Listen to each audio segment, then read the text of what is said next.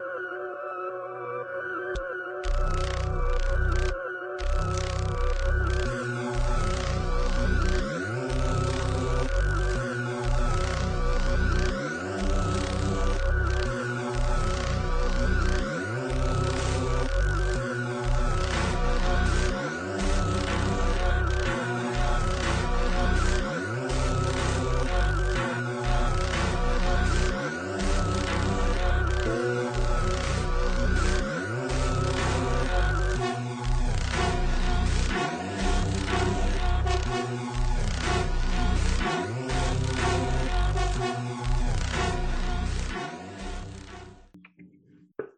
everyone, and welcome to episode number 55 of the Friday Nightmares podcast. On this episode, we are continuing our horror movies from around the world, and this episode, we are doing Scottish horror. So, who knows? Will we run into Duncan McLeish? It's a possibility. Like the only Scottish person we know, right? With the most Scottish name ever. Like, honestly. And I guess with him, I'll just say with him, I'll just introduce myself. And with Scotty, as always, is Heather Powell, coming to you today from Waterdown, Ontario, Canada. And as always, thank you for being here. So excited to be at episode 55. Thank you, Scott, for rotating this whole themes around me and my needs and my traveling and my privilege. Because now we're looking at Scottish horror, though it's the one country I'm not going to, even though it is directly connected to England. I guess I could drive up there, maybe look for Nessie, be like, Nessie, where you at? Maybe look for, I would probably be more likely to find Duncan. He runs a lot, though. He runs a lot on this treadmill, and he's got like 2 kids and stuff. He's a busy man, and he's running summer series. I show up and I'm like, look, Duncan, I'm really serious about summer series, okay? I'm here to learn. I'm here in person to learn. I came all the way to Scotland to learn about summer series. Duncan McKeish from, what is it, Podcast Under the Stairs? Yes. Yeah. And many other shows. And stuff he does with Bo and summer series and Watson and all the shit he does. He's everywhere. He's everywhere. By the way, I realized, because you just kind of jumped into it, but I didn't even do my intro. Wow. So, okay, back. Sorry. Everyone, Scott needs to do his intro. For the first time listeners, it's important, Heather. This is Scott Crawford, and he's going to do his intro. So, coming to you from the town of Swartz Creek, in the county of Genesee, in the state of Michigan, in the United States of America, in the North American continent, in the Western Hemisphere, on the planet Earth, in the Milky Way galaxy, fully vaxxed, boosted, and waxed, and ready to climax. And if you can, please get me wet, feed me after midnight, and I'm the man with the glorious beard, Mr. Smoke Show Crawford. And he likes to eat haggis. Oh God, yes. No. You know what we should do, since we both watched Jackass last night? We should be like, Heather Powell, this is Scott Crawford, and this is, we're gonna make a podcast. Welcome to Jackass. Welcome to Jackass. Johnny Knoxville. So anyway, this is not horror related, but both Scotty and I watched half of Jackass Forever last night. And let me say, like, I don't know how half of those dudes are still alive after all the shit they've gone through over the years. You say it's not horror, but what they do to their bodies is pretty horrific. It is. And Johnny Knoxville is Steve-O, man. But Bam wasn't in it because he's apparently like, not good. Well, he was obligated to, or he was like contractually obligated to stay clean, and he could not stay clean. Man, that's shitty. That is sad. But you know what? Addiction's a horrible thing, right? And once it gets a hold of you, that's it. Kind of like 2022 movies. Once they get a hold of you, that's it. And that's what happens, right? Before we get into that, anything you want to share with the class, Scott? Usually we do an intro of stuff, but honestly, nothing that exciting happened. Neither one of us has gone to see X yet. Hopefully I'm going to go tonight. Yeah, I'll say I'm going tonight. I already looked at the times. I will be going probably about 2 after our recording is done. Nice. And depending on how I feel, I may do a double feature tonight, because that other film, Uma, is also playing. So Is Uno playing today? Yes, Uno. Draw 4. People are playing fucking Uno for 2 hours. But sounds like some horror movies we've seen. That would probably be better than some movies we've watched. That's true. right? But no, I may do a double feature and pull a Jeremy Freeman from 22 Shots of Booze and Horror, and yeah, just make an evening of movies in the theater tonight. Who knows? Fuck, look at you name dropping. Usually it's me that name drops, and you're just fucking all over this shit tonight. I'm on fire. You're on fire, Scotty. Scotty's visit to come see me is coming up soon. Woo! Yes, That's the most exciting thing. Yep, we you all will have one more episode after this, and that to hear, and pretty much by the time you guys hear it, I will be driving to Canada, to Ontario, Canada. Thank you. Yeah, Scott. You know better. Well, I mean, I'm not lying when I say I'm driving to Canada either, too. When I cross the border, boom, I'm in Canada. Yeah, it's true. In the country. It's true. You're only an hour away from the border, so it's very, very convenient. Scotty and I are so blessed that way. Unlike, we can't drive and just see Tim Davis and Daniel Luffy from that would be so amazing. Horror for Dummies, and it's a shame because we would beat their asses and take those tag team belts back from them to the rightful owners in North America. Yeah, and did you hear Tim Davis talk smack about you on this last episode again? No, was it the Razor Ramon one, or was it it was the regular Horror for Dummies. What did he say? I tried to find it, but I couldn't hear it. What did he say? It was like in the beginning, but he was like, that rude bitch Heather Powell or whatever. He said it. He's pretty much just repeated what Daniel said. Nice. Why, Tim, you upset because Scott and I are going to take your belts away? Is that why? Maybe we're going to take those belts and we're going to beat your asses with the belts. Maybe if you were a friend, Tim, and you had us on your show, maybe you're just scared, though. I don't blame you. I'd be scared, too. This is the Friday Nightmares Appreciation Society. Every person who's not a wrestling fan right now has no idea what we're talking about.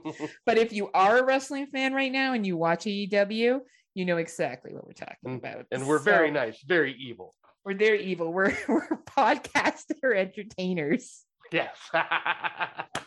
Man, I'm loving that in AEW right now, man. Oh man, so good. AEW is so good. Like if you're a wrestling fan, because sometimes wrestling and horror goes hand in hand, and you're not watching AEW, it is the bomb digs. Check it out. Yeah, they've been building great storylines, and unlike WWE, they continue to build storylines. They've had long running storylines that are continuing still, and it's freaking awesome. I mean, it's wrestling, so the stories are all fairly predictable, but it's still just so entertaining. So are half of the horror movies we watch. What difference does it make? It's not like you watch some of these horror movies and you're like, I don't know what's going to happen. They're paranormal investigators and they're going to a haunted house. Oh, fucking true. Actually, I need to give a shout out to somebody. A big shout out to our listener, David Scott, who is from Australia, who reached out to me, who shot his shot on Facebook Messenger and sent me a very, very kind message on how much he enjoys listening to Scott and I, how he's enjoyed listening to me on other shows. And, he's made a couple of jokes about my drinking. And I realized how I painted myself on this show. Oh, right? you totally have. I painted myself like I'm a real good time girl, a good time gal. I don't know, whatever, that I'm a real good time. And I am. No, I am. Let me assure you. But I really have presented that I party a lot harder than I do. Last night I had a couple of drinks. I went over to my girlfriend's place, hung out with her and her kids. I didn't drink there because I don't like drinking in front of children. Right. And then I came home and had some drinks and watched Jackass Forever and watched Back to the Future. That was my Friday night. I definitely present, because every once in a while I have these weekends where I do go crazy. Last weekend I went out to a club and the person I went with, I won't embarrass this person by saying their name, but they got so drunk we couldn't stay at the club anymore. And I had to basically throw them into the fucking taxi cab. And the taxi cab, as we were leaving, Scotty, so we're leaving this club, right? And the person I'm with is fucking sloshed, just gone, right? I'm pretty buzzed too, but I'm not as gone as they are. And I'm pushing him into the cab to just get him in there. And it was a minivan, and this driver didn't even wait till we had our seatbelts on and fucking turned the corner. We went flying. I went flying into the van door. Wow. The other person I was with went flying into my seat, and my phone went everywhere, and my clutch fell on the floor. And I could tell the cab driver was like, oh shit, probably should have done that. Oh, that is hilarious. So yes, I do, and I will be my pre-birthday weekend. I will be partying when Scotty comes up here. We will be partying. So Hell yeah, we will. all the rumors are true. Yeah. But yeah, so thank you, David. David also had some very kind things to say about thank you, Scott. David. And we really appreciate your support. So, and I appreciate the fact that he responds to my messages. Thank you, David, for not ghosting me and being a friend. So, yeah, he's a really cool dude. If we ever, well, I do plan on making it out to Australia. Apparently, David will probably be more excited to see me than Tim Davis, considering when I told Tim I wanted to come to Australia, he was like, cool, is Scott coming? Like, wow. But you know what? I can't blame him. I mean, we are boyfriends. And you are the smoke show. Like, I don't know. If I had a choice between me or you going to visit, I get why they would choose you, honestly. No, I'd be pretty boring. Like, you're the more fun one. I think they think you're the more fun one. Like, I think that's what they think it would be until you got there. And you guys are like, and you're like, you guys, you want to talk about Gremlins? Let's play Magic, Tim. But we want stars. No, that would be something I would bring up to Luffy, because I know Luffy would probably be like, I'm down to play Magic. Tim would be like, fucking nerds. Tim would be like, I'm gonna go watch Jaws for the 18th billionth time. It's the best movie ever. So he has sweet memorabilia. Like, honestly, we have such a crush on Tim and Daniel. It's embarrassing. Like, we went through a stage where all we did was talk about Exploding Heads. We're just like fucking teenage girls reading YM magazines at 17, gossiping about our like favorite idols. That's what this show is at Friday Nightmares, and occasionally calling out horror podcast listeners like David, who are supportive and don't ghost Heather. So be a David, don't ghost. Be like Phil Ray. Or Phil Ray, who messages me too. Oh, Phil Ray. He's so cute. I love Phil. I'm totally going to go to Brazil one day and make poor decisions. I cannot wait to have a night. Or Heather and poor decisions. Oh, like that's just a daily occurrence, right? Like, especially in Brazil. Like, and Phil, like, yet again, I know Phil, I am not Phil's type, but fuck, he's hot. Like, he really is. You and Phil should get together. You should, honestly. Like, Phil, you could do worse than Phil. Like, let's be real here. Oh, no, Phil. Like, honestly, you'd be shooting like a 10 out of 10 on that one. Yeah, no, Phil. I'd be shooting above my level on that. Like, you know, we both would be. Like, there's us, and then there's Phil. we're like solid fives. Phil's like a 10. That's okay. We're fives together. So Scott and I make each other feel better about it. I was gonna say 2 5s equal a 10. Oh, that's right. Together we're a 10. Anyway, on more. Oh, and big shout out to Dave C. Dave C has done some solo stuff for Exploding Heads. We all know we're a big fan here of Exploding Heads podcast, our Exploding Heads horror movie podcast.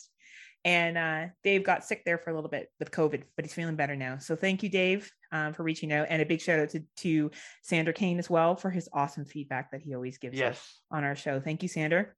Love you. Appreciate all you guys are all the best. And we love you, Sander. All right, let's get into these 2022 movies. All right. I think the first one is one that I have not seen. You know why, Scott? Because I am the leader of this podcast. I'm the leader of the pack. All right. This movie that we're going to talk about is one that was dropped on Shudder about a month and a half ago, I would say. It is called All the Moons. It is a 102-minute runtime. And basically, it's about a little girl who is rescued from an orphanage by a mysterious woman, and they live in the forest. This movie has a 3.5 rating on Letterboxd, and I think this movie is extremely well done. It was well acted. It was well filmed. There was definitely a good storyline here, but I agree with Tim Davis that I didn't cry where I felt like I was supposed to cry. That being said, it wasn't for me. I found it a little slow, but I would not be surprised if this movie wasn't on people's top 10s at the end of the year. It just wasn't my jam. I think you may like it a little more, Scott, but you got to be in a mood to really pay attention and watch, is my advice. There's not too much I want to say on it because I would give some pretty big spoilers away, but it's a decent film, one of the more decent ones that Shudder has picked up, just not my thing. And I've said it a couple of times, but you can find it on Shudder, Amazon Children channel. Yes, Shudder, Amazon Children. Shudder Amazon Children, the new channel by Amazon. Try the trial now. It costs Good less because it's Lord. children. It's only $4.99. No one can see how red my face is now. It looks like a tomato. I love this so we're much. fine. We couldn't even get Scott's audio working with my audio for the first 20 minutes of us trying to record. Yeah, so hopefully my audio is coming out fairly well. Yeah. I'm using someone else's headset, so I don't know the sound quality. Yeah, we don't know. We don't know anything. We don't know much, but I know Scott should watch this movie. So yeah, anyway, it's on the Shutters. If you got the Shutter, any of the Shutters, including Children's Shutter, check it out. It's a great film.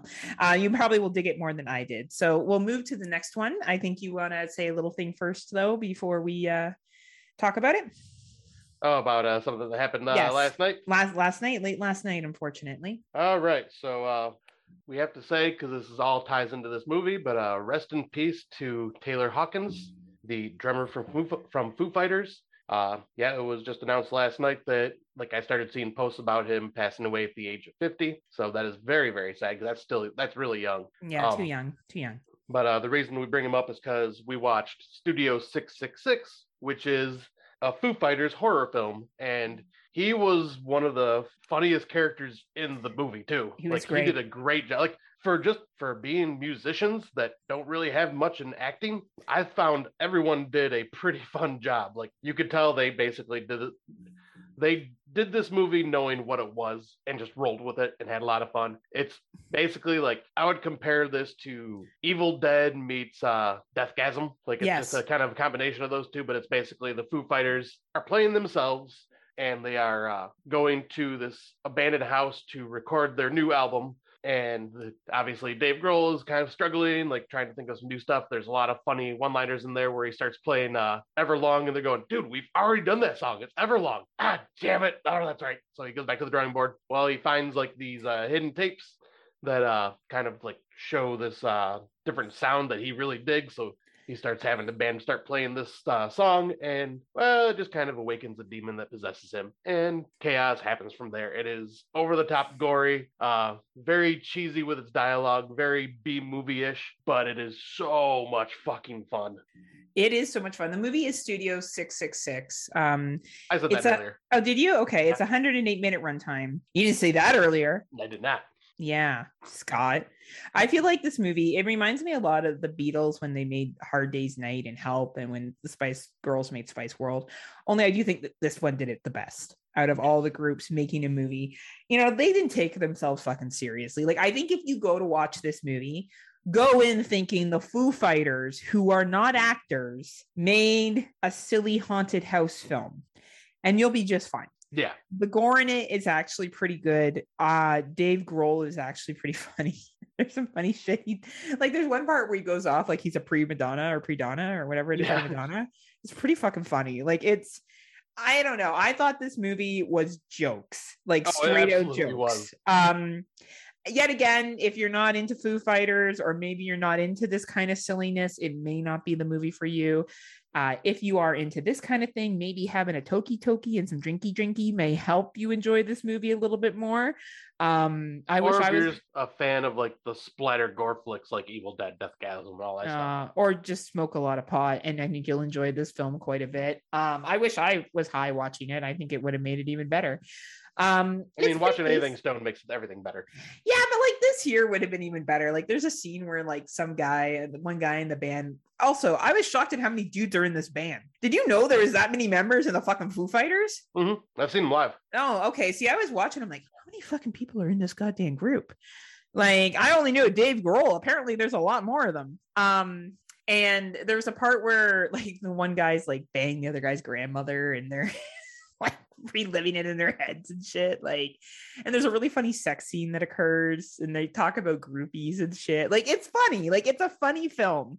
I had a good time with it. It's available right now for rent, so you can get it on Apple iTunes, which is not a thing. iTunes, Google Play, Google Movies, Why am I saying Google Play, Google Movies? What is wrong with you, Scott?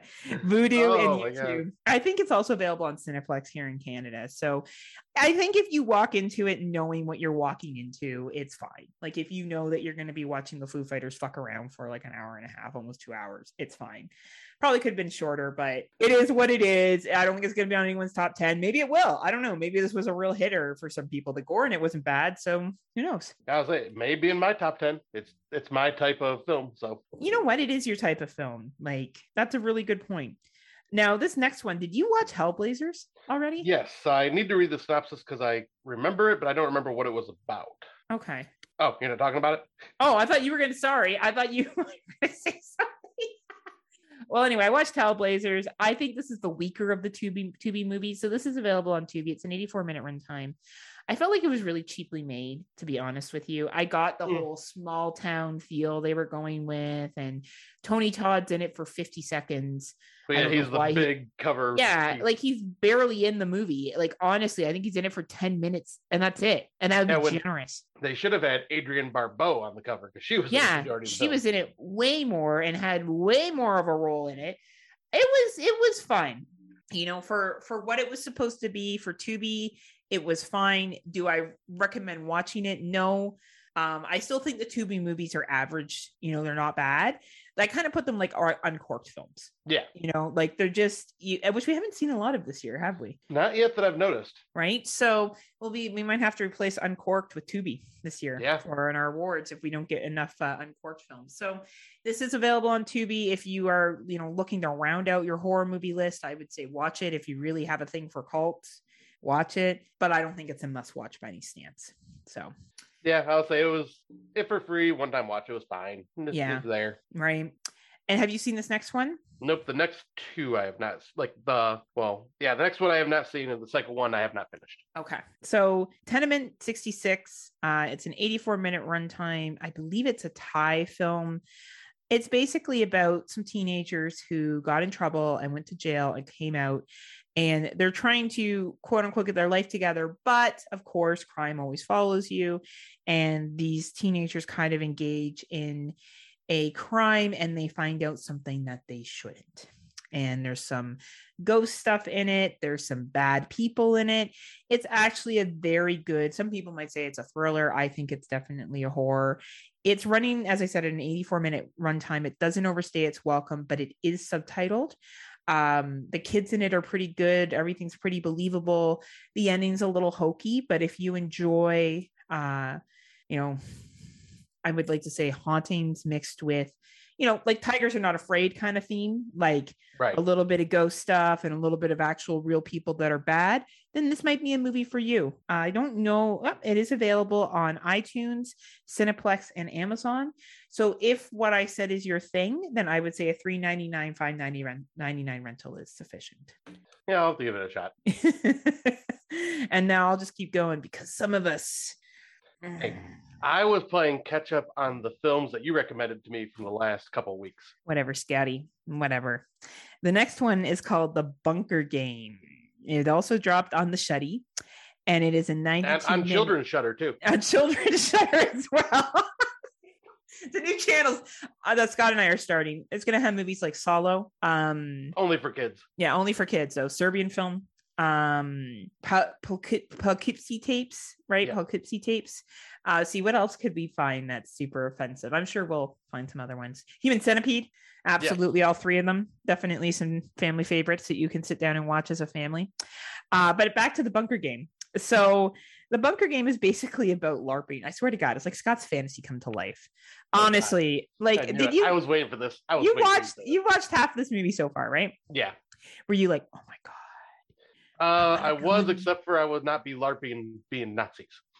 Yes. So, okay. And here's the thing about the LARPing with being Nazis. Okay. So they're Nazis, right? And there's a black guy there and like he's announcing stuff. So I don't know how anyone, I hope everyone put it together that this live action right away because it would make no sense an individual who is black would be involved with Nazis.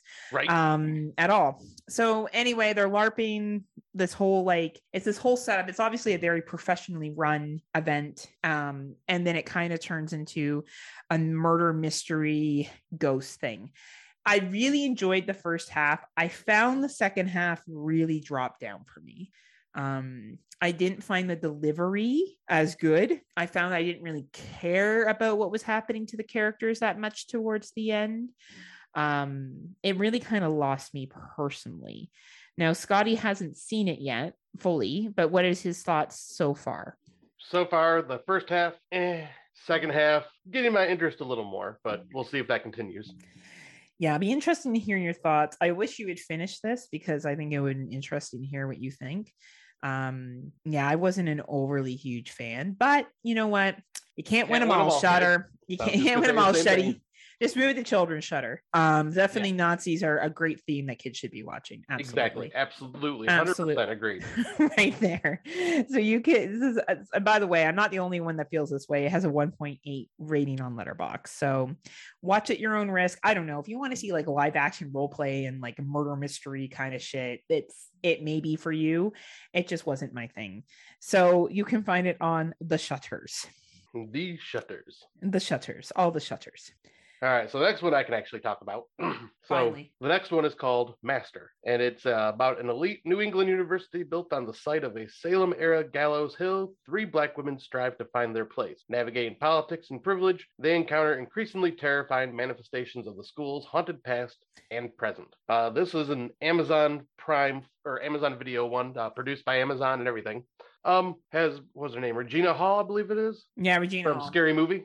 Playing like a very serious role, which holy crap, she's great. As soon as I seen her, I'm going, okay, this is gonna be silly. No, she went full serious. I'm like, bravo, she's got some good acting chops. Yeah, she's a good actress. I will say this movie was very well acted. Had me intrigued by the story.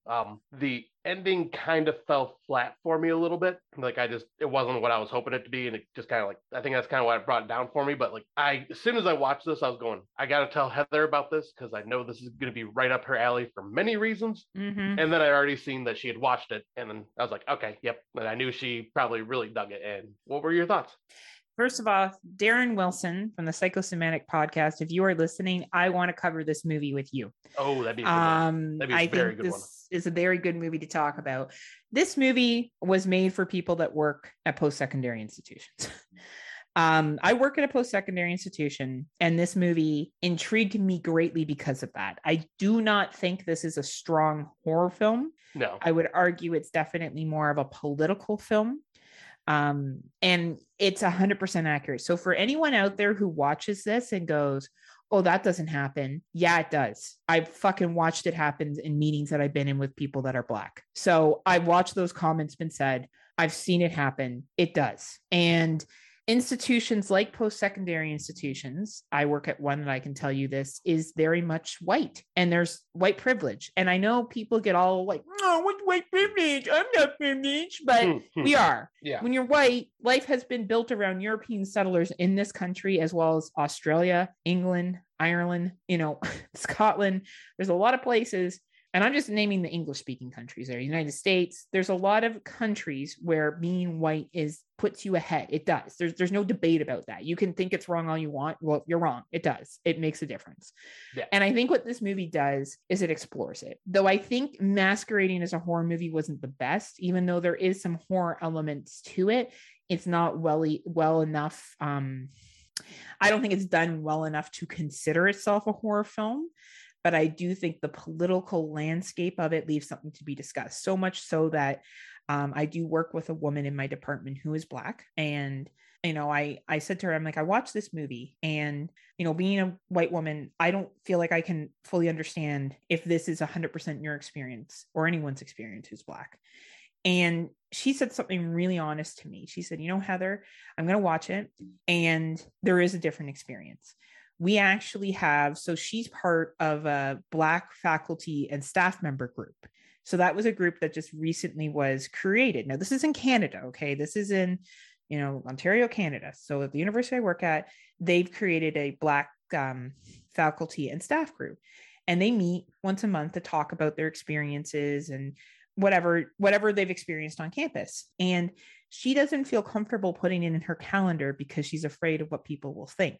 And my director was in this conversation as well too. The three of us were online. I'm like, you mean you're afraid of what the white people will think? And she said, yeah, I am. Wow. And I called it out because I'm like, no, like, let's own it. Like an individual from any cultural, like I shouldn't have to be worried if I put in like meeting of women into my calendar, and people could be like, well, I wouldn't put meeting of white people. Well, that's because white people run the world. Like that's right. why.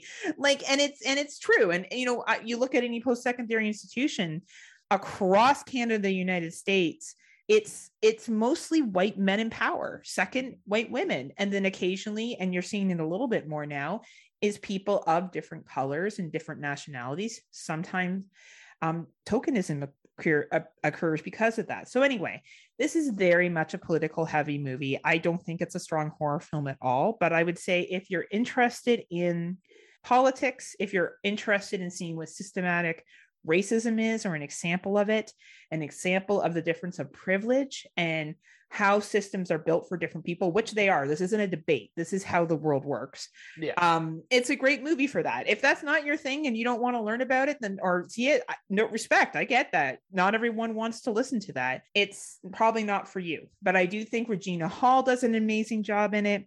I do think Zoe Renee does an interesting job in it. Amber Gray, I think, is excellent in it. There's some very, very strong Black actresses in this movie. And I think it's a really good film, just not a strong horror movie. But Darren Wilson, I want to cover this with you. I think we have a lot to unpack here. Yeah, that is a very good topic for discussion on psychosemantic. Right. So I don't know, like, would you agree, Scott? Like, do you think it's more for people politically interested than a horror film? Like, I didn't think it was a super strong horror film. Yeah, because you know me, I'm kind of in between with the political horror. Like, I usually like digging deep into it. But I agree 100%. This is like someone that is into politics in their horror films or just in movies in general. This is definitely one to unpack. And yeah, that's one reason I knew that you would love this film for that reason. And then once I realized it was post-secondary, I'm like, oh, this is Heather written all over it. And it was like, I've seen those conversations happen. Like I've sat in meetings where that same shit has been said, and like my coworker went on to say, she's like, it's like how I straighten my hair because I know white people will like that more. Like she was real raw and honest. And I think that that's important, right? So I was really happy that I was able to bring it up to my coworker and ask for her thoughts on it, and she was going to watch it. And who knows, maybe she'll bring it to that group that she meets with, and maybe they'll watch it, and it will give them something to talk about. Right. Like to me, that's more what the message of this movie was than a horror movie. So yet again, if you like a lot of social politicky stuff, I think this movie's for you. That's not your thing, it's not a strong enough horror movie to hold your attention. But if it is your thing, it is available on Amazon. So if you have Amazon, you can check it out. Yep, I definitely recommend watching it. Yeah, absolutely, right? And the next one is one I have not seen. Oh, you haven't seen Off Season? Nope. Okay, Off Season is... I don't even know how to describe Off Season. It is an 83-minute runtime. Off Season is basically about a young woman who is going back to a seasonal town that obviously is only really populated during the tourism months, and her mother's grave is there and it has been vandalized or whatever, so they've called her and they've asked her to come and check on the gravesite. So her and I think it's her boyfriend or friend, like I don't know who this guy is, I assume it's her boyfriend, show up at this town and shenanigans occur and things are not what they seem. It's okay. There's some pretty big plot holes in it. There's some pretty big jumpy. There's some cool scenes. There's some really cool scenes that are in this one. I'll give the director that. Like they directed the fuck out of some of these scenes, but it's kind of just average. Maybe some people will like it more than I did. I think if you like the whole, I've showed up at a mysterious place and I don't know what's going on and all this weird shit's happening, and you like possession films, this will probably be up your alley. If that's not your thing, this maybe is one to skip over. But it is available on iTunes, Google Play, Microsoft Store, and YouTube. Yeah, this is one I was going to check out, just haven't got around to it yet. Right. And the next one, I'm going to read the synopsis because, I want to double check the synopsis, make sure, because this one's very, you got to be very careful talking about because there's a lot of twists and turns in it that could be spoiler. Yeah. Hold on a second. All right. So the next film we're going to be talking about is The Exorcism of God.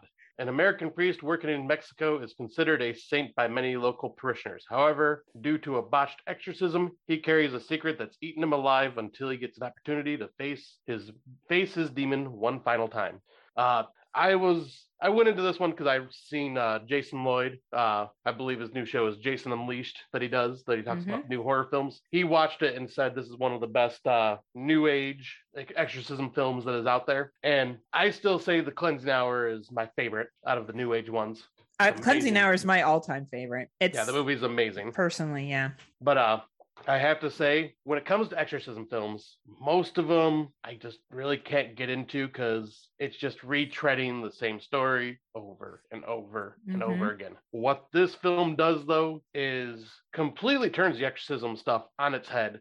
From the beginning, there is this twist that you're going, oh shit, okay, I did not see that happen. I did not expect that to happen. And then the third act, shit gets ramped up crazily and like goes in once again, a direction I did not ever expect to see. And I have to say, like, this film caught me by surprise for many different reasons. I found the acting to be good. I found some of the CGI a little iffy, but the practical effects in other areas was really well done. And I legit had some very, very creepy moments in this film. Like, I just thought it was a very fascinating take on exorcisms. Like, this is one that I think this is one that you should definitely try to watch for the year. This is one of those that's like, at least watch it. It may not be in your list, but this is one that needs to be seen. Yeah, I wasn't as high on it as Scott was. I did find some of the acting in a little cheesy and some of the stuff boring, but I think it was a new take on exorcism films, and I will definitely give the film that. I think it did a good job of connecting what happened at the beginning and the plot twists and stuff in it. I think it was good that way. I think the ending was appropriate. I always like it when movies take a different route at the ending. Yeah. So I think definitely, if you like watching exorcism films, I would say watching it, check it out. It wasn't for me necessarily, but Scott dug it. So, like I would say, if you're more like me, maybe, $199 rental. If you're more like Scott, $399, $599 rental. Yep. So it's available on iTunes, Google, Cineplex, Microsoft Store, and YouTube. Yeah, because right now this is sitting in my top 10, but obviously that's still way early in the year. But like, I was really impressed with it. Hey, that's cool. You dug it. And now, one that we're going to talk about that goes the completely different spectrum here of impressive. I wanted to watch something just dumb and silly. Like, didn't care if it was going to be good or whatnot, but the cover, I was like, okay, this is going to be ridiculous, and I'm all for it. And that is called Crab. Crabs. Under the sea. Under the sea. Scott likes it's better. Down where it's wetter. Take it from me. He muted himself because he was dying because he was so excited about crabs. But yes, the movie is called Crabs with an exclamation point. And the cover looks ridiculous. It's basically these mutated horseshoe crabs start attacking people. Like they get radiated and like grow larger, and it is so dumb, like sci-fi TV channel like shark style movie where it's just super cheesy, bad CGI, some ridiculous gore, ridiculous characters. Yeah, some ridiculous characters and like a ridiculous plot. And then by the third act turns into kind of a kaiju / Mighty Morphin Power Rangers type. Mighty battle. Morphin Power Rangers. It is so dumb, but at the same time, I was fairly I'll say I was more than fairly entertained. It was so dumb, and I was entertained by it. Like, I was giggling because it's stupid. It knows it's stupid, and it's bad, but so damn entertaining. Did it touch you in your special spot? It did. It touched me in my hoo-ha. Sometimes you just want to watch a bad, cheesy movie about crabs. Right? Not crabs like the STD, everybody. Like, I'll watch a movie about that too. Killer crabs, the STD. Oh, man. I'm thinking of so many jokes. We're not going to do them right now. So where can people find this bad boy if they want to get some crabs? Let me look, because I have never prepared for that. It's like, because I always forget that. That's you. We do the same thing 55 times. I know. It is nowhere to watch at the moment. It is nowhere. So you have to wait for the sci-fi specialty that is crabs. It is a masterpiece, and it'll be worth the wait. Coming to a Tubi near you shortly. Yeah, right? This is definitely a Tubi film. I know already Tubi's gonna have it, so just keep searching Tubi for crabs, and Yeah, you but if will you want, find. what was the one that we did for the summer? Was it Blood Beach or whatever? The one with the tentacles coming out of the Yes, sand. yes. That's kind of like along the lines of what this reminded me of, in a way. Oh man, that's sick. I liked that one. I had a good time with that movie. Yeah, that one I'll say is a little more serious compared to this one. Oh, okay. Well, you know what? Sometimes crabs are just crabs, right? Right, and they made little funny noises. That's what we should do our podcast. Crabs, Shutter for Children. Like Shutter for Children just has Watership Down on it playing on fucking rotate. And like Bambi's mom dying. Oh. Welcome to Shutter for Kids. Traumatize your kids for life. Right. Or the scene from the Never-Ending Story where the unicorn dies. It has also that on there too. Or Shutter for Kids. No. You'll never be the same again. You're scarred for life. That's what I'm going to create. That's it. My new job, Shutter for Kids. Everyone that has kids, Darren Wilson, I expect your son to sign up for Shutter for Kids. Anyway, speaking of movies that are not appropriate for kids, I watched an older watch yesterday. Look at Scotty's like leaning back right now. He's got his pussy on his lap with his chicken ear tail in his face. He's just living his hashtag best life over here. Always best life. Looking like a pimp, Scotty. Looking like a snack. Nom nom nom nom nom nom nom nom nom nom nom. Landmine Goes Click. So I I was like, oh, this movie looks silly. I'll watch this movie. What a dumb title. This movie is fucking heavy. I wish I had watched this movie for films that make us uncomfortable. It would have probably taken out my number one spot. Wow. It starts off with being, three friends go away on a trip. It's a couple and the best friend. And the one guy accidentally steps on a landmine and things go real bad. And there are two movies in one. There's actually three movies in one here. You get your first set of characters, you get your middle set of characters, and then you get your ending set of characters. And the third act was the hardest thing I've ever had to sit through in the sense that it was very, very intense. There was a scene that happened. I was texting Scott being like, oh my fucking God, dude, you got to watch this movie. And I think I was about to say, don't watch this with Mandy. Because of some of the things in this film were very graphic and violent, and it was upsetting me. And I was like, this is probably something you should watch on your own, Scott. Don't watch it at work. Don't watch it with other people. Like I wouldn't even watch it with, I talk about George who watches horror movies with me. I wouldn't watch this with him. Like he would have been super uncomfortable. And something happens and I dropped my fucking phone and I put my hands over my mouth and I gasped like it was, Scott and I watch a lot of horror movies. We watched a lot of shit. We watched a lot of disturbing stuff over the years, especially like Scott before I met, like he watched way more than I did. But since meeting each other, like we're close to over 1,000 movies that we've watched first time watches. And we've seen some shit, right? Like we've seen some graphic, gross, upsetting stuff. I was shocked at the end of this movie. And honestly, it has a 2.7 rating on Letterboxd. And I really think it's because not enough people have watched this fucking film. I put that down to the name.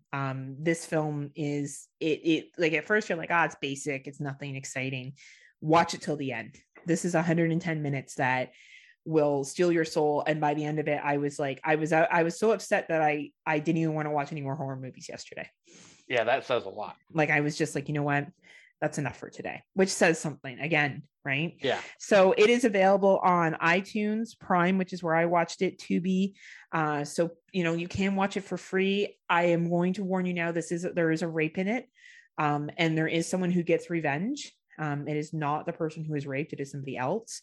And I just want to give that, trigger warning. Yeah. Because even though the rape isn't, any rape is bad, just so we're clear, any sexual assault on anybody is bad. They don't show as much in this film, but I would say it's the revenge part that is upsetting. Gotcha. Yes. So, fucking good movie, Scotty. I hope you watch it. Just as I said, I would not, no Mandy, no Tim, no Veronica. This is a Scotty only film that you should be watching by yourself.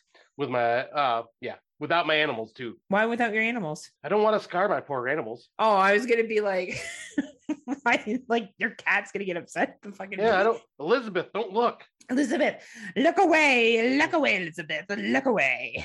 Earmuffs, Elizabeth, earmuffs. I'm assuming you don't have an older watch. No, of course not. Okay. So we'll break into what's new. Since I just talked last, I'll let you go.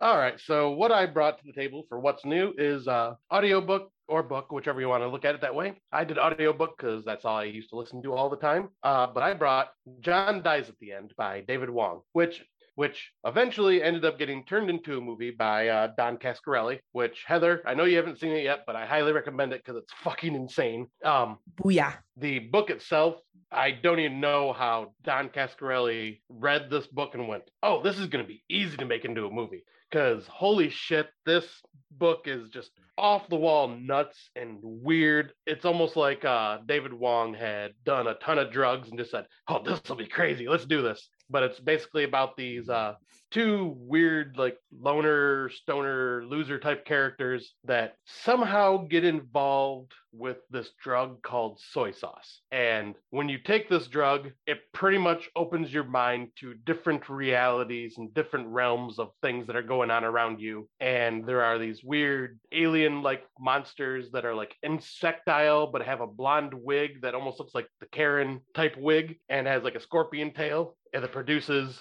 the soy sauce, and it's just very odd. It's funny, but at the same time, you're just going, who the fuck thought of this? Because this is fucking bizarre and strange, and it goes in 20 million different directions. Like, it probably has like 4 stories in one, and it's one of those, like, I would say it's along the lines of sci-fi and horror and comedy. It is something that has to be read to be believed. If you've seen the movie, you've pretty much seen 2/3 of the book. Because the third act of the book, like, Don Coscarelli pretty much almost did, like, he did an amazing job of bringing this book to life. It's just the third act did not happen in the book, or in the movie. But yeah, I recommend, if you haven't seen the movie, definitely watch the movie. And if you have, and you haven't read the book, read the book, because the book is incredible. It is weird. It is funny. It is something that will make you scratch your head. And there are sequels to this as well. The next book was This book is full of spiders. Seriously, don't read it. That's what it was titled. And the third book is called What the Hell Did I Just Read? And it follows John and Dave through all of them. I love it. I love the titles. Are we going to cover the other ones too? I need to finish What the Hell Did I Just Read? But yeah, I'll probably talk about This Book is Full of Spiders next. Well, I'm excited to hear what you have to share, Scotty, as always. For what's new, I want to give a big shout out to Jason Gray. Jason Gray is a longtime listener and supporter of us. Jason has always shared really valuable information regarding films and cinema history on our Facebook page. And I didn't know this. Jason was a podcaster. I had no idea that Jason had a podcast until he mentioned that he was bringing back a podcast. So he had a podcast called The Bloodstream. And I guess that was a longer podcast that he used to do. And recently he's gone back to doing Blood Droplets, which is a 20-minute or so episodes where he reviews a movie. And I listened to his episode that was dropped on March 21st. And he covers the movie Real Cases of the Shadow People. I really enjoyed listening to Jason. Jason is so endearing. He is so sweet. I love the way he reviewed this film. He was very good at kind of setting the stage when he watched the film, why he watched the film, his thoughts throughout the film, and what he thought at the end of it. It was a really, really fun, easy 20-minute listen. I don't want to give away spoilers to what he said, because I really would encourage people to check him out. How I was able to listen to it is I downloaded an app called TuneIn, which is where you can find it on there. It's underneath the Bloodstream, and then Blood Droplets are the short little episodes. So if you're want to listen to someone who really knows their stuff when it comes to movie reviews and understanding where all different kind of film history comes from, and just having a good time and being real and honest when he reviews movies, then check out Jason Gray's new podcast. Jason, thank you so much for listening to us. Hopefully we can help you grow as well too. And I look forward to listening to more episodes. Yeah, I'm definitely going to be having to listen to a show because like you, I didn't realize it until until you said something. So yeah. Yeah. Got another listener here, Jason. And yeah, once again, thank you for listening to us as well. Yeah. We're all one big happy listening family, aren't we? We are. There's one big happy group. So we're going to take a brief break and then we're going to come back with our main topic, which will be discussing Scottish horror. So after these messages, I'll be right back. Are you sick of the same old stale podcasts? Well, then join Vanessa and Darren as they dissect movies of all kinds. The two lifelong cinema lovers bring their favorites, curiosities, and first-time watches to the operating table and inject them with a healthy dose of snark. Then there's the waiting room, where they examine books and short stories. So just look for them on Apple Podcasts and where fine podcasts are available. They're part of the Legion Podcast Network. Follow them on Twitter at VD Clinic Pod. Join them on Facebook at facebook.com/groups/VD Clinic Pod. Or email them at vdclinicpod@gmail.com. They're ready to cure what ails you. And still, they just might be a little contagious. And welcome back. We are going to discuss Scottish horror now. Horror films. Scott horror. My horror. Which Scott's horror is really scary. It is. Like, honestly, I'm really looking forward to going back and seeing his house in a couple of months. I'll be like a paranormal investigator going to a haunted house. Oh my God, it's really haunted. We should do that at one of our houses one day. Like, pretend to be paranormal investigators. And, like, did you see that? It moved. Oh my God. We like start shaking shit. It'd be great. Anyway, we're gonna talk about 4 films that were made in Scotland. Obviously, this is all part of the UK, right? So sometimes the Irish Film Board is involved in it, other film boards, but these are films that are supposed to be based in Scotland. So we have our first one, which I think is pretty well known. Most horror fans have, I believe, seen this movie or at least heard of it. So Scott, why don't you bring us in? All right. So the first film we will be talking about is the original The Wicker Man from 1973. Sergeant Howie arrives on the small Scottish island of Summerisle to investigate the report of a missing child. A conservative Christian, the policeman observes the residents' frivolous sexual displays and strange pagan rituals, particularly the temptations of Willow, daughter of the island magistrate, Lord Summerisle. The more Sergeant Howie learns about the islanders' strange practices, the closer he gets to tracking down the missing child. So I don't think Willow's the daughter of Lord Summerside, is she? I thought she was the daughter of the fucking innkeeper. Because like you even said, like the landlord's daughter, I think it was. Yeah. Or the innkeeper's daughter was the song. Yeah. Okay, Wikipedia.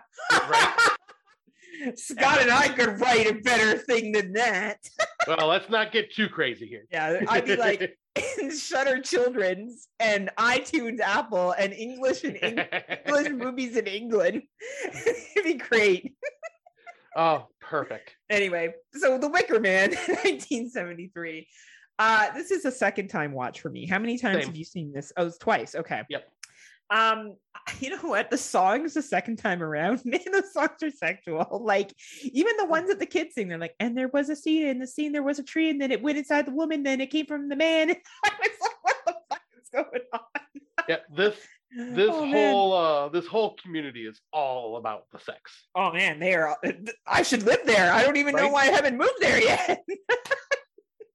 But I do enjoy this movie very much. For a 1973 film, I think it sets up the Christianity piece very strongly with Edward Woodward. I'm gonna, Sergeant Howie, what a great fucking actor. Like, that guy is awesome in this film. He really comes off as a pretentious asshole, and you're really not sure how to feel about him. Maybe it's because I identify with the pagans more because of what they like to do. Well, honestly, it's like he's coming there and trying to just I'm gonna get kind of religious here, but being the Christian type, trying to force his beliefs on everybody else. He's trying to convert everybody, right? He's trying to be like, you're all going to hell because of your foolery. Yeah, my God is the real God, and what you believe is not right, and it's false, and it's awful, and what you're doing is not right at all. Can't believe you're teaching kids about sex at this age, and blah blah blah. And like graphic sex too. Like it's like the man's penis. Like they have like a whole thing. Anyway, they're basically doing sex ed at a very young age, right? Which I don't think it's the worst thing in the entire planet, right? But I do think they set this up very well. He lands his little water plane. He has found out there's a missing child, so he's coming there to investigate. And everyone is friendly enough to him, but you know that they're holding back information. So he's basically arrived at this isolated island that they rely on whatever resources they have on the island or that they can bring in to survive. And he's trying to, like, there's a sweet shop there, which, okay, not that this has to do with anything, but when you're that isolated on an island, are you going to be able to have that many sweets? Like, right. You know what I mean? Like, are you actually going to have the materials to make that? But that's neither here nor there. So he goes to this woman who owns a sweet shop. He's like, I hear your daughter's missing. She's like, you're incorrect. My daughter's here. He introduces him to the girl, but he obviously knows something's up. He's a very intelligent man. He does know something's going on. So majority of this movie is just his interactions with the townspeople. Yep. And they're all trying to be like, you wouldn't want to be here on May Day. May Day's not a day for you to be here.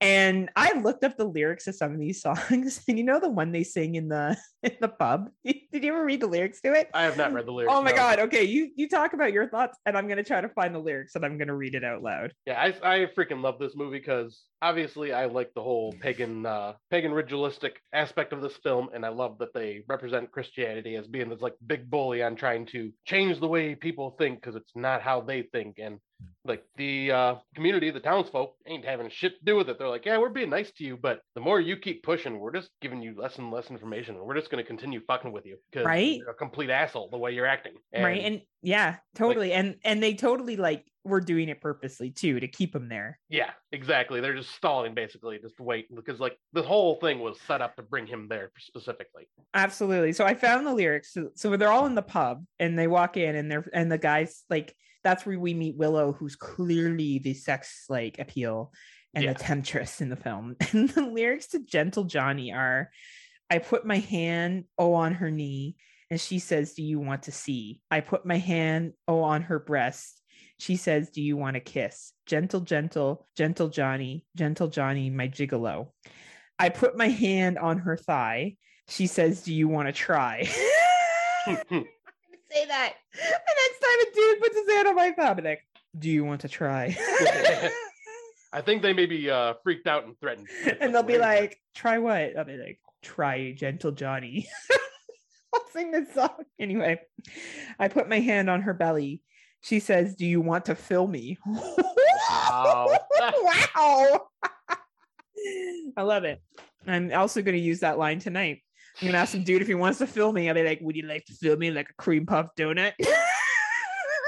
Scott, when you come up for my birthday, I'm going to use that when we're out. Yes. And I'll use that on the same guy that you're using it on. No, I'm going to use it on you in front of a group of people. I'll be like, hey, I'll pretend like I don't know you. And I'll be like, hey, do you want to fill me like a oh my God. donut? Anyway, back to Wicker Man. So these are some of the lyrics that you have in this film for the songs. And then you have Willow's like sexy dance song that she does. Yeah, where she's trying to lure the cop over to her room. Man. So basically this movie is just, so yeah, he goes to the schoolhouse, figures out like they're talking about sex and have some song about trees and seeds and ground and shit. And then he finds out that the girl was there and has gone missing. So she wasn't like, basically everything's set up that he's going to figure all this shit out. And I wondered, like, did she think he was going to be seduced? Because if she had seduced him, he wouldn't been able to be an offering. Right. Like, do you think she was trying, or it was just? I think she was testing his virtue, like just kind of trying to tempt him. But if he failed his willpower, basically in D&D, failed his will save, and went to her. I think they would have been like, "Fuck, this isn't the guy we were hoping for. Let's see if we can get someone else over." I think she was just kind of testing to see if he would break. Okay, because that scene I always find very sexy. I love how she slams on the bedroom walls and stuff, trying to get his attention. And she's like singing completely the song. naked through the whole thing. Like, and she looks. You know what I liked about her? She had some like weight to her. Like, what I mean, weight. Like, she looked like she ate that day. She's healthy. Like, she's healthy. Like, I kind of really like that. I was like, damn, girl, yeah. Like, I could see some young man watching, or ladies, anyone who is attracted to a woman, finding this movie very sexy at times. There's a lot of nice male bum bums too. There's a lot of nice bum bums and boobies all around. Like, there's some really nice looking naked bodies in this film. I never had any clue how sexual this film was going to be. Like, the first time I watched it last year, and I'm going, damn, I did not expect this. You were like, let me get my lube. Hell no, I'm going in raw. It's gonna be friction, baby. Friction raw dog. Yeah, like, honestly though, it's not creepy. No. Like, maybe the first time you watch it, you're like, oh, it's kind of like a mystery. Like, you're trying to figure out, is there really a kid? Was she really kidnapped? The acting by everyone is great. Christopher Lee is awesome, as Lord Summerside. He's amazing in everything he does. But I don't find this movie really scary. I never have. I can appreciate why it's considered a horror film because, well, spoilers. Howie is sacrificed to the Wicker Man and is burned to death. And he has like a big speech about how like they're all going to go to hell and blah, blah, blah, blah, blah, because he's being sacrificed. The cat's tail just walked across the screen right now and it's covering Scott's face. It is really fucking funny. But I don't know. I don't really find this movie overly scary, but I do appreciate the mythology that's put into it, the paganism that's put into it, the acting that's in it, and the songs. Like, I do find it a very easy movie to watch, and the songs are enjoyable, and they're all about banging. So, right? I'm down with that. What are your thoughts, Scotty? I'm pretty much the same. Like, it's not very horrific. No, but it's also like, it just kind of, I see why people compared Midsommar to this, because it has like that same feel of, well, it's also Mayday. Strangers coming to somewhere that they are not accustomed to with a culture that has a completely different set of customs. Yes. And like feeling like an outsider and treated that way. And a sacrifice needed to be had that gets burned. Yeah, exactly. In Midsommar, it's in a bear costume. And this, it was in like a big thing. And the whole idea is like a sacrifice for crops.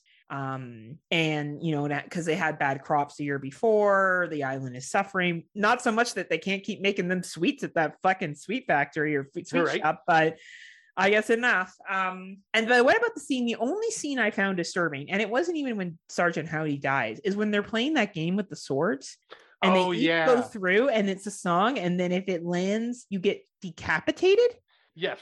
And, but it makes me wonder because everyone is wearing like something. So I think there is like a specific person that wears like what that one person was wearing when it got his head chopped off, because his head was fine. Like, it was like the costume head that got cut off. Oh. So I think there's always someone that'll be wearing that. So they just kind of play the game, and whoever wears that is the one that'll, get the head chopped off. So he wasn't decapitated. He wasn't killed. No, because remember he stood back up, like his head. Oh, like, right. He stood back up. Yeah, right. Because the mask thing that he was wearing was way above. Right, it was too big. Right.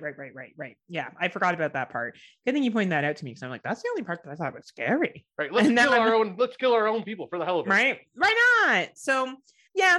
I think it's a well-acted film. I definitely think it has its place in cinematic history. I think it's, well-made, great Scottish horror film, great film from 1973, excellent soundtrack. I just don't think it's overly creepy or scary, but I don't think that's the purpose of it. Or maybe it was in 1973. I don't know. Maybe when that came out, like the thought of going to a new land or a new area and not having any control and having these people take control of you, and technically they told you to leave, but you couldn't leave because this plane's all fucked up. Like, I don't know. Maybe that could be scary, right? Like that, to be stuck in that kind of situation. I don't know. I guess I'm going to find out when I go. Maybe I'm not a virgin. They're going to be like, I would be tempted. Some hot dude was banging on the walls like that. I'd be like, fucking son, what are you waiting for? Come on in. Come on in. Door's wide open for you. Get on your knees. I'll make a man of you yet. No, I'm just kidding. Wow. But really, honestly, like, I definitely wouldn't be getting sacrificed. I'd be there by my own free will. That would be the only thing. Right. They'd be like, you're not really of authority. I'm like, nah. I'd be like drunk the entire time. They'd be like, do you just want to maybe move here? Like, you just let's be part of this. Like, I feel like you kind of just fit in with our values. You talk about sex a lot, drink a lot. You like to sing this Gentle Johnny song. You're asking people to fill you up like a donut. Oh my god. Just so you know, Scott, if you were a donut, I would fill you up too. Oh, fill me up, buttercup, baby. A buttercup donut. Mess me around. Mess me around. Worst of all, never call baby when you say you will say. We're like really serious here on Friday Nightmares. We appreciate that this is your first time listening. We definitely go back and listen to our sexuality and horror film if you want to hear us at our finest point. Yeah, because we were actually serious. We were serious for that one. The rest of the time, we just talk about how we're, even you, Scott, if you went to the Wicker Man area, they'd be like, I guess you're staying here too, dude, because you ain't no virgin. Right? Chick was banging on the doors like that. You'd be like, she wouldn't even have to ask you twice. She would knock once and you'd be like, come in. She wouldn't. No, I would be like, she'd go to knock and I'd already open the door. Hi. Come on in. It's like, funny that you were knocking because I was knocking with my penis. That's why she'd be knocking, Scott. That's exactly what would be happening. She's like, is that Smoke Show Crawford from the Friday Nightmare podcast? And I would be standing there like this. What's up? Bang, bang. All right. So as you can tell, we took Wicker Man 1973 really seriously. Thank you everyone for listening to that review. We're going to move on to our next film, which actually was pretty silly as well. Also not really horror-ish. No horror elements to it, but it was fun. So we'll talk about it. All right. So the next film is called Shallow Grave, which was released January 6th, 1995. When accountant David, Dr. Juliet, and journalist Alex are searching for a fourth roommate for their trendy flat, they settle on the aloof Hugo. However, they soon find Hugo dead of a drug overdose beside a large sum of cash. After some deliberation, the three others decide to keep the money and to dismember and bury Hugo's body. Soon, each roommate starts thinking about keeping all the money by scamming the others. So this was kind of a mix of like a couple different things that reminded me of like Dead Man on Campus, that 90s hidden gem that I can't ever remember the name of now that had Matthew Lillard in it. Dead Man's Curve, was it? Dead Man's Curve. Yeah, and then but then it had like kind of like a train spotting feel to it, and just like a lot of like it was a big variation of all these different films like kind of blended together. And this was Ewan McGregor, I think might have been his first film, or at least or one of his early films for sure, right? Yeah. But this was very interesting. Like, it definitely did not have, like, the only horror aspect to it was the whole chopping up of Hugo's body and... Like, finding him dead. Yeah, I was going to say... stealing the money.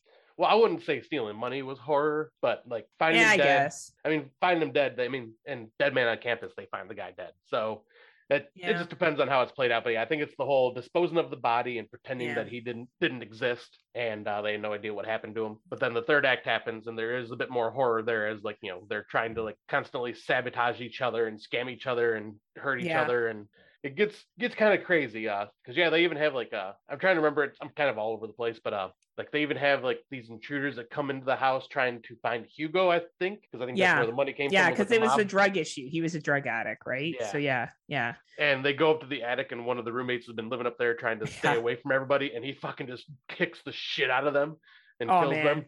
Yeah, what really got this movie for me is at the beginning they're interviewing to get this fourth flatmate. Oh yeah. And I'm watching this, so I'm sure we talked about before. Scott and I are very good friends with Brandon Orlick from the Exploding Heads Horror Movie Podcast. He's been on a couple of shows with us, and I pictured me, Brandon, and Scott, and like that was us. Yeah, interviewing trying to find our deal roommate. The most ridiculous, offensive, dumb questions we could possibly think of. Definitely is something that the three of us would do. When I brought it up to Scott and Brandon, they argued who would be the one that would be the responsible one that wouldn't want to spend all the money.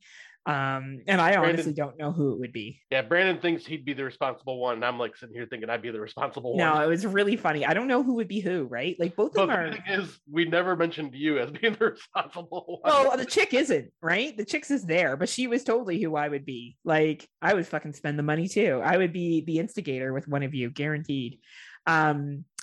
Really great Scottish dialogue in this. This is a very heavy Scottish dialogue film. Yeah. There was a lot of jokes I didn't get, and I think it's because they were Scottish based, like part of the culture that I didn't follow along with. But I did enjoy the interaction between these three roommates so much. There's one part where they go to this formal dinner thing and they tell off some dude who's just being a fucking like random old dude, like just being kind of like pretentious, and it's really funny. Like, or there's one part where they buy a video camera. Yes. And they go, how much does it cost? And they say the boss, he's like, no, how much is it going to cost in getting like heat on us? Like the one roommate says to the two that bought the video camera. And it's being told, like it's being narrated at the beginning by the guy who ends up being killed by at the end by the other roommates. Yeah. And talks about how, you know, friends are great until you can't trust them anymore. And then they're no longer your friends. And yeah, it's not the most horror movie ever. I Googled Scottish horror films and it came up. Probably because of the burying of the body. I would say it borderlines on horror comedy, but it's not all the way there. But you know what? Right. Like, Scott and I don't give a shit. No, this was still a fun one to watch. It was fun. We had a good time with it. I think how they were going to dispose the body was funny because they were debating about it at a fucking like Home Depot. They're like arguing in the aisles of how they're going to cut up the body and shit. Like, it's pretty funny. And then they're having to draw straws on who's going to be the one to do it. And oh man, like, and then the big fight at the end. So there's a part where, you know, the relationships have really soured. They're all kind of trying to backstab each other. What did you think of the big showdown at the end? I thought that was really clever how everything played out. Like, yeah, because it starts off one way, then veers off, and like it starts off with, you know, the girl and the guy that was living in the attic, the one that was originally not wanting the money. That so kind of David. And yeah. the woman like deciding to go together and leave Ewan McGregor's character behind, Alex behind, and then he's trying to kill Alex just to leave, like, because they didn't want to leave any witnesses. And then he realizes Alex like was trying to leave him and had like tickets already bought and we're gonna like plane tickets bought and was gonna escape from there. So he like turns on her, but as he's in the middle of like trying to kill Alex, you know, she helps kill him, and then you find out that Alex was just gonna the woman was gonna leave Alex behind and be the one to get in trouble, and she was going to escape with all the money. And then you find out later that, you know, Alex ahead of time had switched out the money and hid it somewhere else. And so like it was this constant back and forth of backstabbing between the three of them, and it's freaking awesome how it happens and very well done, and kept you guessing on what was going to fucking happen. I really liked that for that reason. I really did enjoy how it kept me being like, what's going to happen next? What's going to happen next? It's the interaction between David, Juliet, and Alex in this movie. Yeah. Like, I can see why it's rated so high. It's funny. Like, they're building off of the chemistry of each other. And like, you kind of have like, where she's kind of led on David a little bit. Juliet's kind of led on David a little bit. So they can kind of like work together. And then like the whole backstabbing, like when she gets to the airport and she realizes that she thought that she's taken the money, she's basically pinned Alex to the ground with a knife, and she gets there and she realizes it's just shredded paper. Yeah, and Alex has the money hidden underneath his body in the floorboards, which was fucking brilliant. Then you hear the basically, I guess, what is it when you're ending off a film and someone's giving a little bit of a speech? Oh, kind of like the epilogue. Yes, of David who died. Yeah, saying, "See, and you can't trust friends," and you see his body being like put into a fucking morgue. I don't know. I yet again, not the strongest horror movie, but definitely funny. I would recommend to people like a horror comedy with like a little murder mystery twist. I think it's worth it. Oh, absolutely. Yeah, this was very engaging and kept me intrigued the entire time. Right? It was definitely a fun little watch. I'm glad we managed to find it and check it out. Yeah, I'm glad you brought that one to the table for our show. I mean, you are the heavy lifter here. Like, not all heroes wear capes. Some of them bring movies to the show. And not all heroes wear clothes, as we're going to talk about in the next film. Oh. You know, that was I didn't realize who the woman was in this till you didn't. No. Wow. Yeah. I was like, oh. I bet. Kind of shocking, huh? Yeah, she looked great. Right? She looked healthy. All right. Yeah. Again. Exactly. Healthy, right? So, yeah. So, yeah, the film we're talking about and the actors we're talking about will be brought up here shortly. But the film we're talking about is Under the Skin, which was released March 14th, 2014. Disguising itself as a human female, an extraterrestrial drives around Scotland attempting to lure unsuspecting men into her van. Once there, she seduces and sends them into another dimension where they are nothing more than meat. This stars Scarlett Johansson. This is, I believe, before her stints in the MCU universe. I think this is kind of when she was just doing a lot of indie projects and like just kind of, you know, doing what a lot of the actors and actresses do, like in between like roles, just kind of picking up these smaller like independent film things just to have fun and experiment. And then obviously she got picked up to be Black Widow in the Marvel universe, so now she is like a huge star there. I mean, there's a lawsuit going on that went on with her and Disney, so I have no idea what's going on there anymore, but you know, that's not here. But yeah, this film, very art house. Very art house, yeah. But one of the few art house films where I'm watching it going, I dig this. Like, it didn't have a lot of plot, didn't give you any exposition. It's also an A24 film, so I was in my head hearing Heather going, Scott's gonna love this movie. A24. Oh my God, it's an A24 film, and I'm Scott Crawford, and that means I can like it. Which I did not realize this film was A24, because I've seen this before. I've seen this a long time ago because I randomly bought it on DVD, and I just seen, I'm like, oh, it's Scarlett Johansson. I've heard of this film, so I'll check it out, and watched it. I'm going, this is fucking weird. I love it. And yeah, it is a film that's really got no story to it, really. The story is pretty much visual. There is no exposition explaining what is happening. Like, you're just kind of dropped in following her. Yep. And this is literally the plot. She is picking up random men, taking them to this secluded house that when they walk into this room, it is basically like this black empty void, which is another dimension. And she is luring them by slowly taking her clothes off and slowly walking away from them. And the men are just kind of entranced and following her. And they just kind of slowly walk into this black liquid that just seals them up underneath of her. And yeah, like it basically just kind of shrivels them and sucks their insides out. And you feel bad for the dudes because she picks dudes who don't have families, who don't really work with anyone. And they're all nice people. Like, she doesn't pick up any assholes. There was one person she picks up who I feel a lot of empathy for, and you're supposed to. Yeah, and she even feels empathy for you. Yeah. Like, that's where, like, because that is one thing this is one of those films where I'm like, I want to read up on this a bit. And what I had read up about was, like, you know, it's showing that she is, picking up people that are not going to be missed, but it's showing these people, like, it's basically showing underneath the skin, a lot of people are very nice people. Yeah. Like, for the most part. Like, obviously, you'll find some that are just rotten to the core. Yeah. Like, underneath the skin, like, some of them are just very down-to-earth, sweet people. Like, you have the one that she's out at the beach and she's like kind of talking to this guy, and all of a sudden he just like runs off towards this married couple because the wife goes running out because the dog got sucked into the tide of this ocean. Yeah.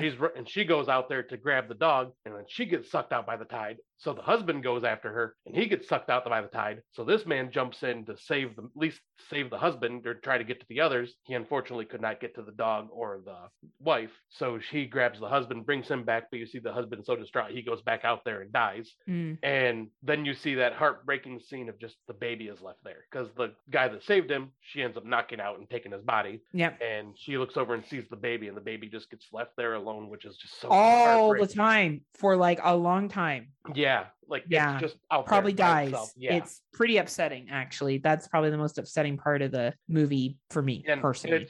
And it's showing, like, because at first you're like, okay, the Scarlett Johansson's character is kind of evil, like this alien just taking meat for whatever reason. Yeah. But like it's actually showing like she's starting to learn human empathy and like from experiencing these people that are genuine good people. And that kind of gets shown by the disfigured man she ends up picking up. You just feel so bad for because like she's just asking these questions like, oh, and the questions she's asking are so intrusive. They're questions like, do you have a girlfriend? And like you so badly want to be like, what do you fucking think, dude? Right. And like, have you ever touched anyone? Do you have any friends? And like, it's because she's an alien. She doesn't know have social graces, right? Like like Scott and I, if we met somebody who had the facial figuration, thank you, that this gentleman did, I would never be like, oh, you got a girlfriend? Has anyone ever touched you before? Like, we would have the social graces to know how hurtful that would be to somebody. You don't need to emphasize what probably has happened to them. They have probably been rejected. Our society is not kind to people who don't look quote unquote normal. But she has none of that. So she's having this very like blunt conversation with him, and it's uncomfortable. Like that baby scene was uncomfortable, and this scene was uncomfortable. And I give the two actors credit and the director credit for that, and the writers, because that's hard to capture, that kind of level of uncomfortableness. Right. And then also kind of this like sweet innocence about it too. Cause like when she finds out that he has not touched a woman or anything like that, she like grabs his hand and lets him touch her face and stuff like that. Obviously she has like deeper intentions like lying underneath because she wants to, once again harvest him away. Yeah. But I think that conversation with him and realizing that, not everyone experiences these things kind of got to her. Yeah. Because then, you see her lure him away and do the whole like suck him into the black hole or whatever. Yeah. And she walks away and you just kind of see her like staring into the abyss, and just you can see it in her eyes that she's just feeling awful for what she did. And cuts to her leaving the house and then just letting him walk away. Like she ends up freeing him from it. And like unfortunately, I don't know whatever. He kind of gets picked up by that motorcyclist, and then like that motorcyclist from the beginning, he's trying to find her the entire time. Yeah. Right. And then she almost gets sexually assaulted from the lodger guy who pretends to be nice, who's not really nice. And when he does try to sexually assault her, her skin form comes loose, and then he tries to burn the alien. It's very... the ending lost me. I'll be honest, Scott. I would need someone to explain the ending to me, because I was like, what the fuck is going on here? Yeah, because I'm not sure exactly what that was like. Because the whole movie was showing like people are really nice, and then you run into this one that's not. And it kind of throws everything else that was being shown through this film. Yeah. I didn't read up on the ending because I just didn't get a chance to, but like him obviously, like, because obviously there are awful people that would do something like this to a lonely woman that's out in the middle of the woods. Like, I think once he sees that her skin rips and sees the underneath, he freaks out and is like, all right, I'm gonna kill this thing. Why he decides I'm gonna go kill this thing and just instead of running away. Yeah. I'm not sure, but he dumps gasoline on her as she's like ripping her skin off and just burns her. We need someone really smart. Darren, can you tell us what happened and why? Darren, can you share with the class on the Facebook page when this episode is shared what you think the ending is? Or anybody for that matter, because I am super confused by it. I think it's supposed to be like she's seen now everything of humanity, like the good, and now the real bad, because even she's learning, about empathy from the other guy, but she let the baby to die. I don't know. Like maybe that's supposed to be the shift where you see that she had no empathy, as you were saying, Scott, and then she got some. Anyway, interesting. She drives around Scotland, and this is considered one of Scotland's best horror movies. So, I would say it's well done. It's a very well done film. And you get some of the like most realist Scottish dialogue too, like with their accents. You get it from the different areas of Scotland that she's driving in. So you get like very, very heavy words, very hard to understand them, to the point where it's like, you can understand it. Like there's not the dialect, like each country has their own way of speaking. Oh yeah, for sure. Different slang, stuff like that. Slang, that's the word I was looking for. Slang. Yeah. And you pick up like the people that have different use of slang and just like the way they talk and something like, and it's very realistic. And I think a lot, from what I was reading too, a lot of this was like filmed with hidden cameras in her van, where she was just going around and like talking to these just people on the streets, like not actors. Yeah. For a lot. Yeah. And they were obviously not knowing they were being filmed at the time, but obviously had to know later as they had to sign a waiver. But like, they were interacting with Scarlett Johansson, not knowing it was her. And just she was just asking questions on directions and stuff like that. So I think I found this film to be very, very interesting, and is one that could be dissected. I think we need smarter people than Scott and I to dissect this one. A24 films, that's why maybe I don't like them, is because they're too smart for me and I can't handle A24. But did you like this one though? Oh, I thought it was well done. It wasn't my favorite, but I didn't appreciate it. I think the acting and the dialogue is what did it in for me, and parts made me uncomfortable. And if a film can be successful in making me uncomfortable or feel an emotion, it's a good film. Bottom line. And I think it's a strong film to come from Scotland. And I honestly really like the last one we're going to talk about. I know it doesn't have the best high rating, but I thought it was a fucking fun gore fest. So I guess we'll get into that. All right. So this one is called Let Us Pray, which was released June 2014. A mysterious stranger in a remote Scottish police station threatens the entire room with his unholy mission. Bless you. Damn it. The power of Christ compels you. Expel the demon. Is it expelled? All right, so the next film we're going to talk about is Let Us Pray, released June 2014. A mysterious stranger in a remote Scottish police station threatens the entire town with this unholy mission as midnight looms. This film, I was like, oh, okay, I've heard of this film, but I've never seen it before. I started watching it and going, wait a minute, I've seen this before. And I looked on Letterboxd, and yep, sure enough, I rated it and everything. And I'm going, unlike last episode where I couldn't remember anything about the movie, but yet somehow watched it and still didn't remember anything about the movie. This one, as soon as it started playing, I'm going, oh, yes. Okay, yep, this is what this movie You're like, is. I remember. I remember that. I remember police being bad. Oh, yeah, I remember. Wait, police being bad? I know. That it's doesn't shocking. represent real life at all. I know. It was shocking. But yeah, this stars what's his name? Liam Cunningham, who is the stranger, who also like this is just who's like bite my fist. I mean, he is a definitely good. He's a good-looking dude. He can fucking pray for me too. But this is the nerd in me right here. But he was on Game of Thrones as Sir Davos Seaworth, also known as the Onion Knight. And fucking loved him in that. He's on Game of Thrones. My name's Scott Crawford, and I like Game of Thrones. But yeah, I fucking love him in this in that show, and love him in this because he plays a different type of character in this. Where in the Game of Thrones, he's very kind-hearted and gentle, and this one, he's got a kind heart for the right people, but he is also collecting souls of these people that have damned. He can collect my soul. Or will you suck out his soul? Hey, you know what? Guess we'll find out. But yeah, basically this is this movie shows a woman who just joined this police force. She had been transferred, and one of the characters is one of these troublemakers that's always getting picked up by the police, accidentally like hits someone that she thought she's seen him hit, and when she goes to investigate, that guy is gone, but the driver is still there, so she arrests him because he was trying to get away. Mm-hmm. And then later on, like other police officers pick up the stranger that was supposedly hit by the car, and he's not saying a word, but he has this book full of names that are like written in and crossed out. And Scott and I's name was written multiple times. Yes. Because we have sinned greatly. I'm going to show him a sin. Sorry. Yeah. Okay, I'm done now. Good Lord. Calm your hormones there, Heather. I know. It's been a while. What can I say? It's been at least 24 hours. So it's a while for you. It's a while. Oh, good Lord. But yeah, so basically like they put him in a jail cell because like he says some things that kind of trigger this doctor that's looking at him, and they throw the doctor in the jail cell because he tries attacking the stranger. Mm-hmm. And then they do an interview with him and the police chief, and the police chief like freaks out with something that the stranger says to him, and the police chief just says, lock him up, I don't care, lock him up. And like, and as the night continues, like you're starting to realize that, yeah, he is basically bringing out the sins of all these people and putting them on the forefront to display, and they are not liking what they are seeing of themselves. No, and they had done some pretty shitty things. Like the doctor had murdered his entire family to start off with. Yeah, they like the two cops butcherized them. Yeah, the two cops go to investigate and find out that like, yeah, he butchered his entire family, including his young child. That like he literally sawed the head off the skull, and like revealed the child's brain for some weird godly reason in his own fucked up head.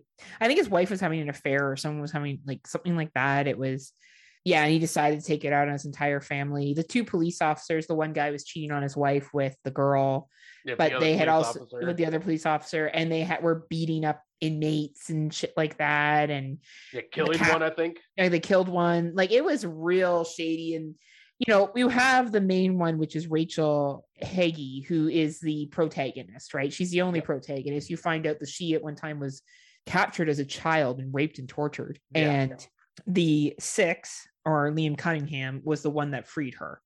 And he's come back to, I guess, to find her, was my understanding at the end. Like it was kind of like come back to find her to take over his role is kind of how I took it. Yeah, that's like to be the Avenger, right?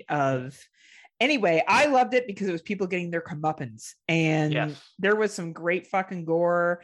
There's one scene where one guy's in the jail cell and he like keeps getting thrown in there because he beats up his wife all the time, and he like bashes his head into the jail cell over and over again, the pipes. And the kid that's in there has some funny one-liners too. Like there's some funny Scottish dialogue that occurs in this film that is really, really clever too.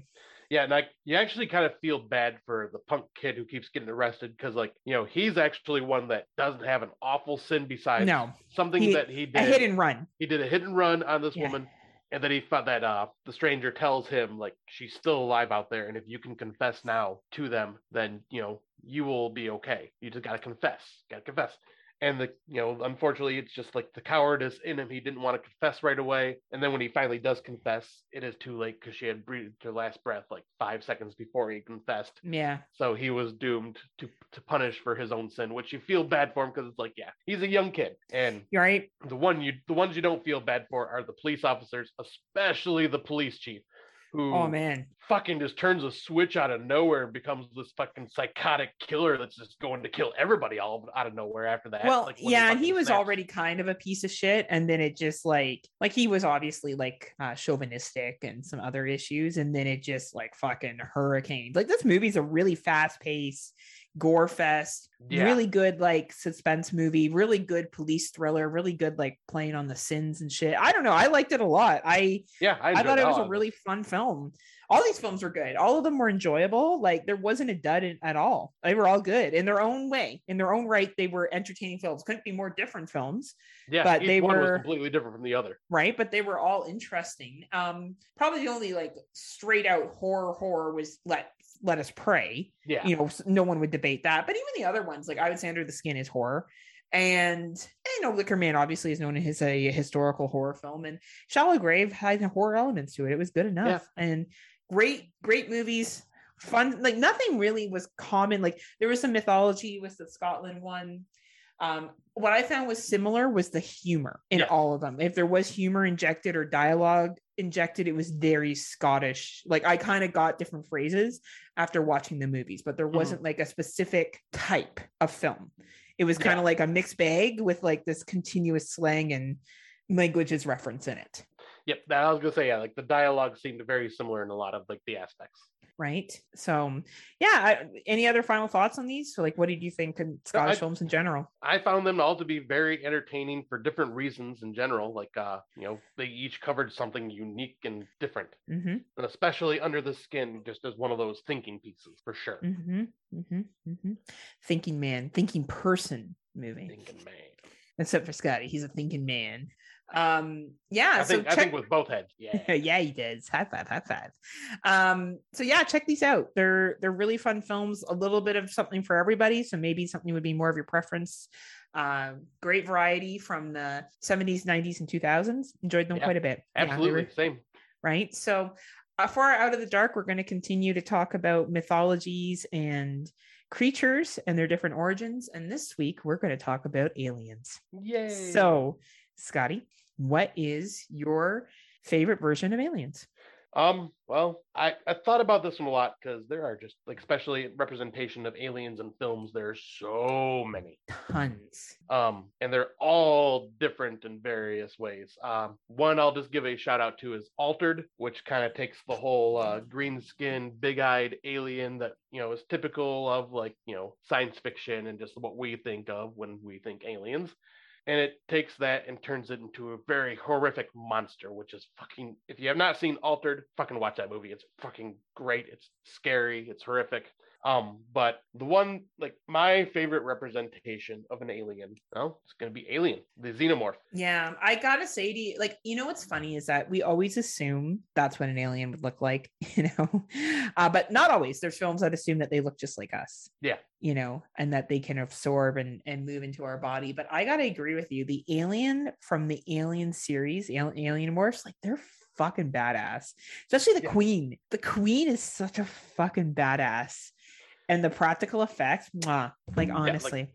And they're horrific, and the way they, because they, where you're saying like other aliens can take the form of humans, these aliens are born through other species. They implant their seed in, which is intrusive as hell, and it's basically like a whole basically being raped, because this thing basically this face hugger inserts its eggs into the human body, into the animal body. Like and it takes on like, and then basically we and whatever species that it invaded, we are its host, and it will take on the form of whatever host was hosting it, basically, like gave birth to it. Yeah. So like obviously in the first Alien, like, you know, the facehugger inserts its eggs into the human, the male, and he ends up having it burst from its chest, and it has like human-like appendages and like very human-esque in ways, where in Alien 3 the facehugger latches onto a dog, and the alien is more dog-like and running on I also have a fours and stuff face like that. hugger that latches onto things. Jesus Christ. Sorry. But yeah, this, like, to me is what represents alien. It's like, you know, in the word alien, like, you know, it's foreign to us. It's creepy to us because it's unexplainable. Yeah, that's what they mean. Yes. And like the xenomorphs are definitely that, like how they are born, what they look like, the second jaw that comes out of their mouth, the acidic blood, which is the same with me. You really need to get laid. Lord. I don't know why I'm acting out so poorly today. I hope people find this funny. Oh my God, I really do. You are taking on the spirit of Luffy for this episode. Honestly, Tim Davis, I feel what you have to deal with. Right? Like, well, Luffy's so funny. I'm just trying to keep up. I'm not nearly as funny. Yet again, listen to Horror for Dummies. Please check them out. They are amazing. But back to your story about the two jaws from the alien. No, I got there. Everything I was going to say, like the acidic blood as their way of defending themselves. Yes. I agree with you. And I've always been a big fan of the Alien versus Predator, even though like that's a super cheese film. I don't know. I love fucking like when you take two fucking horror villains and you throw them in a movie together. It's like my candy. I'm all like, yeah, but give me more. Yep, I have fun with them. Like, even if they're not great, like even how that chick, like remember at the end of Alien versus Predator, her and the Predator like riding out of the space together on that like fucking like, sled or whatever. They're best friends all of a sudden. Like they're gonna go make bracelets and shit together at the end of it all. You know, and like aliens can take other like human forms. Like look at Species, right? Yeah. And like the sexualization that came from that, and also the Astronaut's Wife, where Johnny Depp is an alien, right? He goes up to space, comes back as an alien.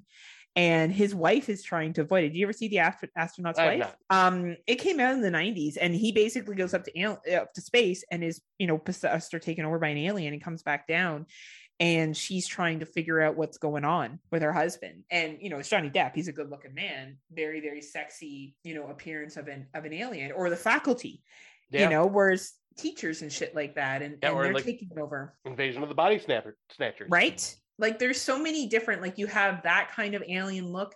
Then you also have like the extremities of what you can't necessarily see, or that typical figure like Dark Skies, that kind of like almost like Slender Man looking, like X-Files, really, like the big head with the lanky body. Well, one we can't forget, The Thing. Yes, The Thing, but that's more, what was the original thing of, like, what did the original Thing look like? Oh, like the remake version? Like no. Version of that No, yeah, like what was the Thing actually? Yeah, that is unexplained. Right? So that's interesting because that's almost invisible. Where in like Signs and Dark Skies, it was that kind of ghostly, or like Close Encounters with the Third Kind. It was that ghostly like figure. Yeah. Of like, you know what I mean? But then you have what you were saying, like The Thing, where it's just, it jumps from thing to thing, like person, animal, and there's no clear identification of what it looks like. And then you have something like War of the Worlds, where it's larger than life, or Host, or Cloverfield, right, where it's these creatures that just come from the seas, come from the skies, they're large. It's really, really interesting, all the different, like, I pulled up these movies, just so we're clear, I'm not like an alien expert. I pulled this up so I could cheat while we did this. Like The Blob, another one. Yeah, well, the original Blob, like the remake Blob was a government experiment, like a bioweapon. Okay, so the original Blob. And yeah, I don't know, like I think, and then of course you got like a whole bunch of movies from the 60s as well. And yeah, I don't know, I think there's just so many different types of aliens that exist. And if we look at all the different, you know, then we have fun little films like E.T. Yeah, or Killer Clowns from Outer Space. They're an alien. Right. Killer Clowns from Outer Space. And then, well, okay, another one that's like a person, Brightburn. Yeah. Right? Another one. It's like this alien kid that comes from another place and ends up Yep, being which- a complete asshole. which stems from Superman, who was also an alien. Well, and we're forgetting about Critters. What about Critters? Critters for sure. Right? We got like fucking 4 movies of aliens there. Deadpool 2. Night of the apparently. Creeps. Well, Night of the Creeps, Men in Black, which I know isn't horror, but that whole movie's about. Yeah, Actually, it was so cute. My friend's son last night, we were talking about, I was mentioning Daniel Radcliffe, and I said, "Oh, Woman in Black is so good," and he's so sweet. He's like, "Is that like Men in Black, Auntie Heather?" Yeah. I'm like, "No, sweetheart, it's more of a ghost story." He's like, "Do you think I would like it?" And like, probably not. No. I do not think it would be for you. But I was going to say, or the Purple People Eater, which was a fun little like that in E.T., right? You have so many different kind of alien films. Mac and Me. Yeah. Flight of the Navigator. Right? Like just not all alien films are scary. And I know we're skipping over Independence Day, but right. Fuck off. That's America the movie. Which, by the way, we all know you would not get organized anymore. No, we would be the ones. We have proved ourselves wrong on that one. Right. Little Shop of Horrors, The Alien's a Plant. Yep. Fuck, like there's just so many different. Oh, Psycho Goreman. How could we forget Psycho Goreman, Scotty? So fucking true. Oh my God. Yeah, Right? like that. And what was the name of the movie? Never mind. That's okay. Dreamcatcher by Stephen King. Dreamcatcher. Like there's so many different type of alien films. I did enjoy the movie Signs when it came out with their take on aliens. I always thought that was kind of cool. But I think I'm like you. I always resort back to the Alien franchise. And I just don't know if that film is just because it's been so well marketed, because of the special effects in it, because it's kind of action-y based and I like action films. But it really, when I think alien, that is the first thing I think of. Sadly, it is not Body Snatchers, or it is not Species, which I think for some young men or women who are attracted to ladies, that may be a film that comes to their mind. Right? So like very, very likely.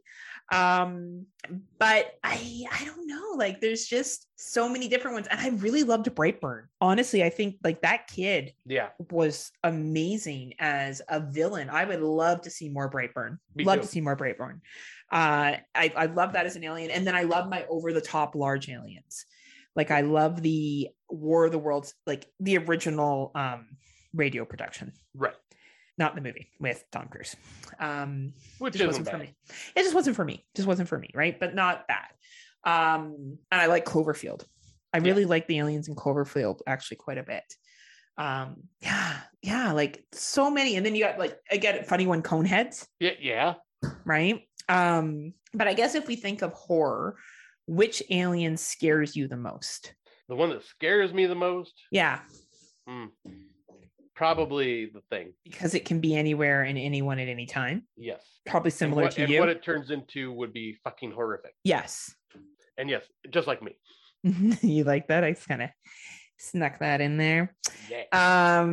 So I think you're really on point with The Thing, but I think what really scares me is the body snatcher concept. Yeah, that one, like that was also one I was thinking of too. Right? That my body could be taken over by something and I would not be able to control my body anymore. Yeah. I would almost know what's going on, but be unable to stop it. I think that's pretty fucking scary. Mm-hmm. Scarier than running into one of those aliens from because I would befriend the predator, obviously, and we would make friendship bracelets and the predator would defend me. Because like I would not be a threat to the predator. I wouldn't have a gun. It's true. Is that still a thing that the predator only kills you if you're a threat? It's a hunter. It hunts for sport. And if you're not like as dangerous on its level, then I think he just kind of ignores you because it's like he feels that's just not fair. And they're all about honor and shit like that, right? Yeah. So yeah, I think this topic was really cool. And maybe share with us. Maybe we'll try to remember to do a question of what are your favorite aliens? What aliens do you like the most, or which ones creep you out the most? It could be two separate things. What alien design do you really, really dig? And which ones do you hope that you never fucking meet ever? And for me, it's a body snatcher. I definitely afraid, not the Blob. I think the Blob is ridiculous, but definitely body snatchers scare the fuck out of me. Yeah, like anything like they can do the body snatching, like either the Thing or the pods from the body snatchers. Like, yeah, it's all creepy. Well, this is a good little topic. Yeah. And I'm interested to see where alien movies go in the future. Are you done with alien films? Oh, I'm never done with them. I'm always curious to see what can be done because there's always something that can be changed up to be something unique. Yeah, absolutely. I wonder if they're going to do more Alien versus Predator or something else. I don't know. I know they're doing a Alien TV series that is going to be supposed to be, I think, 30 years before Ripley in the first film, and it's going to be on Earth instead of in space. So the aliens have already been on Earth before the first movie, which kind of confuses me, but I guess we'll see how they play that out. And then Predator, I guess, is going to do, like, there's an origin story for Predator. I forget the name of it. Tim Davis was excited about it and was talking about it. It's supposed to come out this year, but like a kind of like one of the first stories of the Predator hunting. Interesting. Something along those lines, yeah. I am excited for this. Yes, I'm curious. This will be fun. Yeah. Wow. Man, some good stuff coming out. This is a good topic. We'll have to maybe next time. I'm hoping to line up when we talk about werewolves is when we talk about an American Werewolf in London. Haha. Right? Because you have some pretty strong opinions about werewolves. Yeah. You do actually, Yeah, right? So I don't know enough about them. Like I really haven't seen that many werewolves movies, to be honest with you. So it'll be interesting to hear what you have to say. Yeah, it's a tough topic. I think Tim Davis and I are pretty much on board with the same thing. Oh, look at Tim. Well, Tim, you could be with us, but you're not. You're not with us, Tim. You know why? Join me in bed, Tim. Because you're not a friend, Tim. That's why. Penis, Tim. He would. Totally would. Want a penis wrestle you? Scott wants to bring out his second jaw. Yeah, I'll unhinge it for you. You need to with Tim. Mm-hmm. Oh, man. So big. That's Aussie size. And I'll give him the extra large American version. Oh, man. Oh, can he handle it? He can handle anything. Nice. Well, I'll give him a raging Scott Crawford, all right. Oh, Scotty, you're so funny. Scotty's tired, I can tell. Scotty's like, are we done this yet? No, just stretching. I'm wired on my caffeine, so I'm just like, me, right? Well, thank you everyone for joining us. It's been a slice as always. We look forward. We will try to remember. I managed to remember posting the pictures from the Curious store. Now we have to just look at remembering to ask people about their alien films. Is there anyway, we'll talk off air. There's got to be a way you can go in and like set a question and then it goes in like a week. I'm not sure if there is in groups. I know on like if you created a page where the ones where you just like the page and it'll start showing stuff in your feed. That one you can set 2 timers. Not sure on group pages though. Maybe I just need to put a timer in my phone. That would also be a fucking help, yeah. Easy thing to do, right? Anyway, thank you so much as always for joining us. We hope you enjoyed this conversation about Scottish horror, aliens in film, as well as our 2022 watches and what's new and our older watch. Did you say Scottish horror or Skeletor? Because I swore you just said Skeletor. I hope you like Skeletor as well and He-Man. She-Ra. If I did say Skeletor, which is quite possible today, because I also created Children's Shudder with Watership Down playing over and over again. Scottish horror. And you can find us on the Legion Podcast Network. And if you are not part of the Legion Patreon yet, Scotty, what are you waiting for? What are you waiting for? It's the best. Please join the Legion Patreon horror group. You get our Patreon, Legion Patreon. You get lots of access to different shows. Scott and I used to do a top 5 on there, but because, I'm this traveling diva, we haven't had a chance to do any top 5 recently. Scott's been lazy. Well, yeah, and Scott's been busy. Busy and lazy. He's been out doing some fun shit. He's living his #best life. Always am. Always am. So anyway, we'll see you next time. We'll probably maybe do 2 UK horror weeks because there's a lot of UK horror films. Maybe we'll choose I don't know. We'll figure out something. Scott and I will put something together with these big brains of ours, and we will definitely so big and veiny, and we will maybe be less sexual next time. But we you zero promises on that. We're fucking pervs. Me saying that I also have a what did I say? A mouth grabber or a second mouth or a face hugger? That's what it was. Face hugger. See? That She's shit's laughing, funny. she's laughing at her own jokes. Just Are like you not gonna say that's not funny? Oh, that's Imagine hilarious. me like flinging myself at someone, being like, "Face hugger!" Like wrap my legs around their head. Oh my god. I love it. I think it's love it hilarious. so much. This is amazing. Oh, you are the best. Oh, thanks, Scott. All right. Until next time, Scotty, why don't you see us out before we say something else inappropriate? So until next time, kiddies, thank you very much for joining us for this wonderful episode. And I hope you stuck with us because we are definitely in a special place today. I don't know what's going on, but we're both just wired. I think we're both tired. I haven't slept tired. well this week. I've had That's long hours at work. Yeah. So until next time, kiddies, unpleasant dreams. See ya.